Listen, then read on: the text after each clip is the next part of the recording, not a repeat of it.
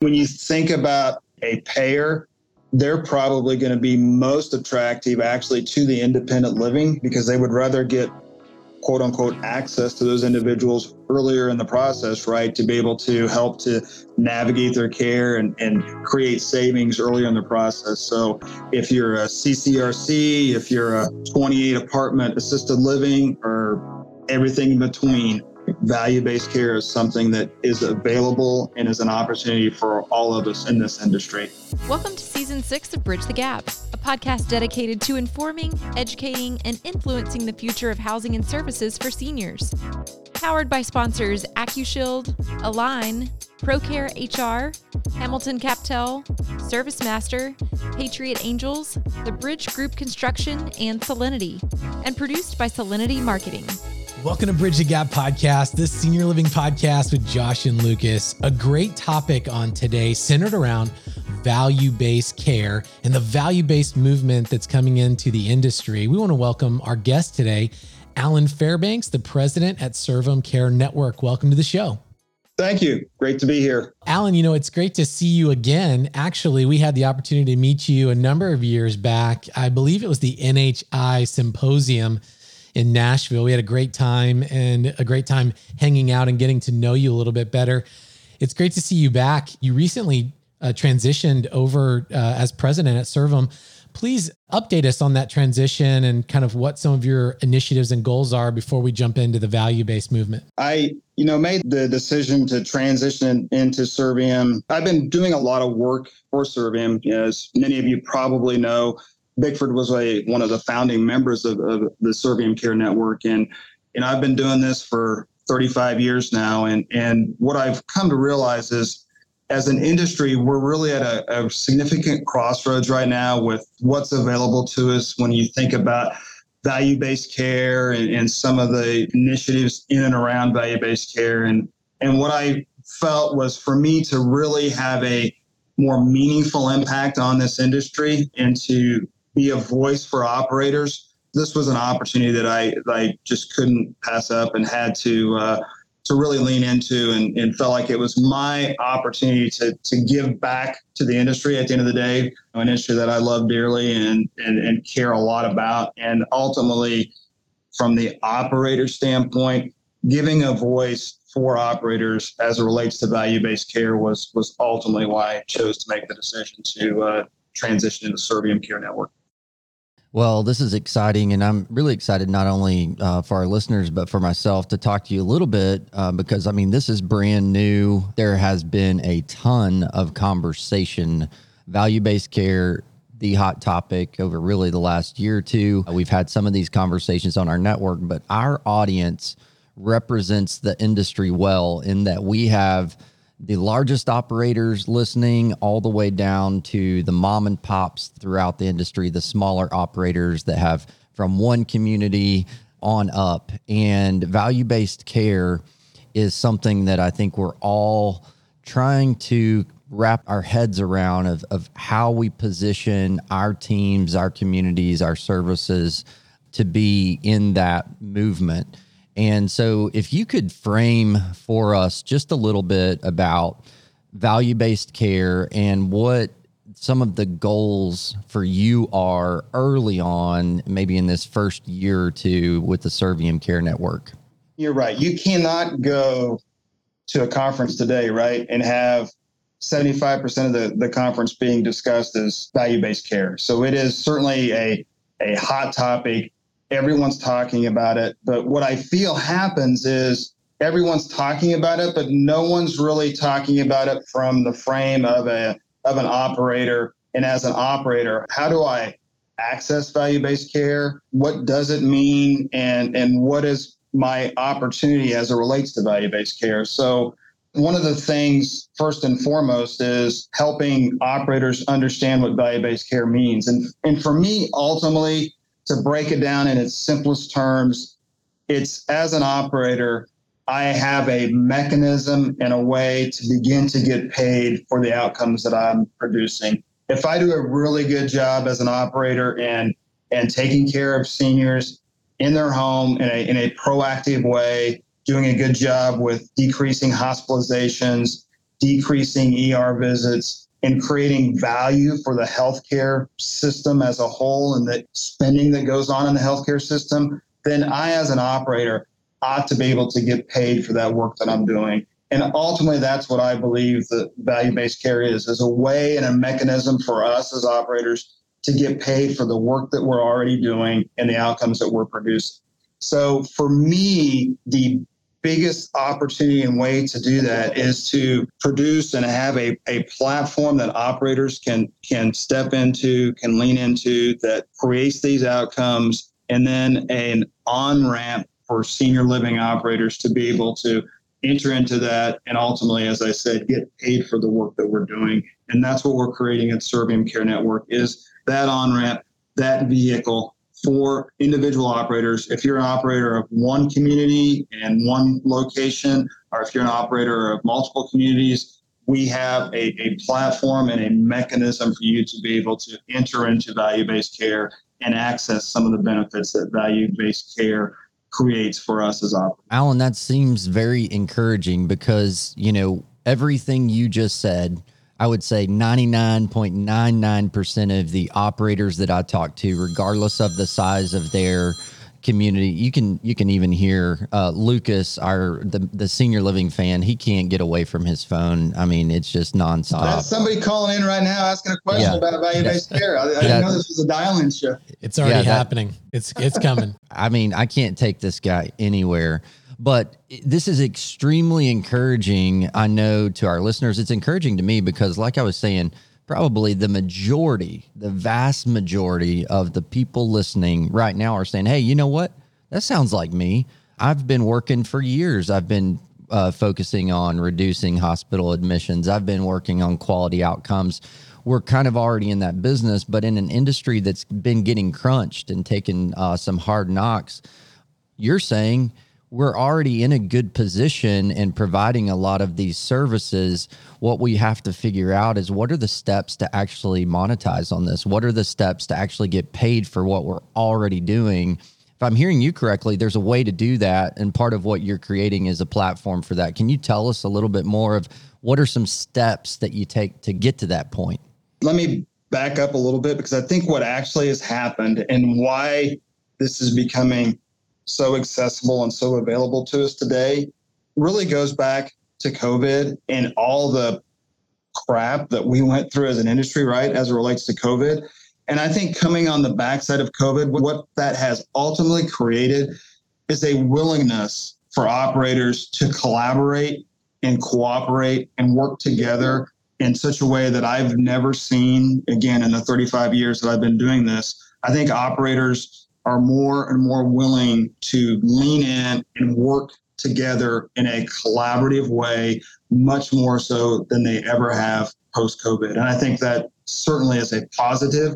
I think that's been something that's been needed in this industry for a long, long time. So ultimately, when you think about that platform, what we're creating is a strategy that is focused in regional markets, in individual states, of creating an alliance of operators that are working together.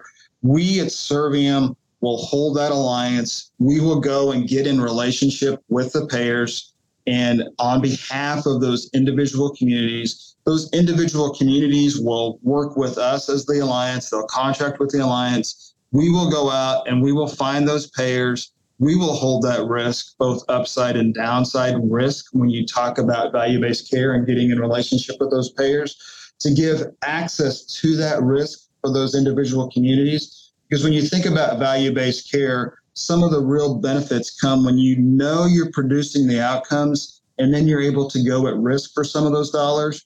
If you're an individual community, you don't have the capital, you don't have the access to be able to go and get in relationship with payers, because payers aren't interested in single communities. So what we are creating is an opportunity to create scale and density with multiple communities in individual locations, individual regions, which will get the payers' attention. And then on behalf of those individual communities, we as the alliance will get in relationship with payers and then share in those funds with those individual communities as they produce outcomes. We think that's a model that can be replicated, multiple locations over and over again. To me, it's the best way for individual and small operators to access value-based care, because at the end of the day, scale and density is what's going to drive so much of this. And many of us as operators don't have the ability to do that because we just don't have the size. We're giving the opportunity for that with our alliance strategy for individual operators to be able to access value-based care. Well, that is exciting. And, I'm sitting here putting my small operator hat on, and I'm thinking, so you're telling me there's a chance. And so we have an opportunity in front of us, but I'm also now thinking, gosh, I bet there's a checklist. I bet there's some criteria that right now I can go and look at my team and say, this is what we need to get in place in our operations, in our community, to make sure that we're ready to join a network like this. Is there any kind of cheat sheet you can give us to make sure we're ready for this? The biggest thing is the data and understanding the data that you need to have as it relates to hospitalizations, ER visits, reduction in falls, length of stay. All of those things are extremely important to payers. And when you think about a checklist, that's the beauty also of what we as an alliance will bring to those individual operators. We're not just going to say you're a member of the alliance. We're going to have individuals working locally as Servium Care Network employees in those local regions to help come along beside those operators. We'll help you understand. We'll give you technology to operate in a value-based care world with an operating system that does that. We'll be side by side with you, teaching you how to operate that system to make sure that we're producing the outcome, because what we want to make sure that we do, and what's extremely important in any value-based care relationship, is the outcomes. And I'm not willing to take the chance that, hey, it's just going to be okay, join the alliance, and let's hope for the best. We're going to come along beside those operators. We're going to have an operating system that's going to help them navigate the value-based care world. We'll be right side by side with them, teaching them that, so we know we're going to get the outcomes, because the last thing you want to do as an operator, as an alliance, is go at risk without a known outcome that you're going to be producing. So we want to know we get the outcomes, make sure we're getting those outcomes, and then you step and move into partial risk, step and move into full risk with Medicare dollars, which is where I think the true value is. There's a lot of things going on out there about care coordination fees and shared savings, and those are a great way to enter into the value-based care space. In my opinion, before it really becomes meaningful, you have to be able to get access to the risk and be willing to enter into a risk type of relationship before it really gets truly meaningful from an economic standpoint. And at the end of the day, who truly benefits from value-based care is the resident, because that's where the outcomes are coming, is through improved care, improved proactive care, and we're moving into more of a well care system, a health care system, getting out of the sick care system that we're living in today. Align is the most powerful all-in-one operating system for senior living, uniting critical workflows and data across sales and marketing, operations, leasing and billing, and resident care. All-in-one, easy-to-use senior living software suite. With best-in-class reporting and data analytics built in, Align enables your teams to be more efficient, make better decisions, and deliver high-quality resident experiences at scale. See how better operations drive better outcomes at Align Ops, and sign up for a free demo. That's AlignOps.com. It seems to me with all the conversation, the energy, what you guys are doing, what the industry's talking about, this is a train that's kind of already leaving the station. Maybe it's already left the station. As a community leader, you need to be thinking about getting on board with it. Is this the future of senior housing, and you're going to have to be, as a senior living operator, part of that? Or is this something to where this going to kind of divide the industry from those that are in value-based care and those that aren't? Do you have anything in your crystal ball that would give some indication of that? As an operator, you are going to be doing value-based care by the year 2030, whether you know it or not. whether you're going to actively participate in it and get paid for those outcomes, or whether you're just going to be a bystander, because every one of the physicians that you're going to be working with in your community is going to be in a value-based care system. CMS has drawn a line in the sand, and they've done this in the past, but I believe they're serious about it this time, that every single physician that works with a Medicare resident by the year 2030 will be in a value-based care relationship. So when I look at that, when I think about that, as an operator and as an industry, we just as well embrace this and find a way for it to benefit us all, both economically, but again, ultimately at the end of the day, it's going to benefit the residents, because you're going to be in a value-based care relationship, whether you know it or not, in every one of your senior living communities. So for the types of communities that would be eligible or probably the best candidate for this, obviously our industry, when we say senior living, the first question I always ask is what kind of product, what kind of services are you delivering? So, we've got the independent types communities with a lot of flavors there, some coordination of services, some not so much, assisted living, all the way through, your memory care communities. Does this stop on the acuity spectrum of independent living communities are not going to be part of this, and this is just for the assisted living, memory care, and above? Or is there opportunity to get involved in this at kind of every level? There is absolutely opportunity to get involved in this at every level. When you think about a payer, they're probably going to be most attractive actually to the independent living, because they would rather get quote unquote access to those individuals earlier in the process, right? To be able to help to navigate their care and create savings earlier in the process. So if you're a CCRC, if you're a 28 apartment assisted living, or everything in between, value-based care is something that is available and is an opportunity for all of us in this industry. Probably my last question. I got to give Lucas some space here because I know he's itching over there, but he's still on the phone, man. Yeah, he's taking calls right now. We'll get back to him.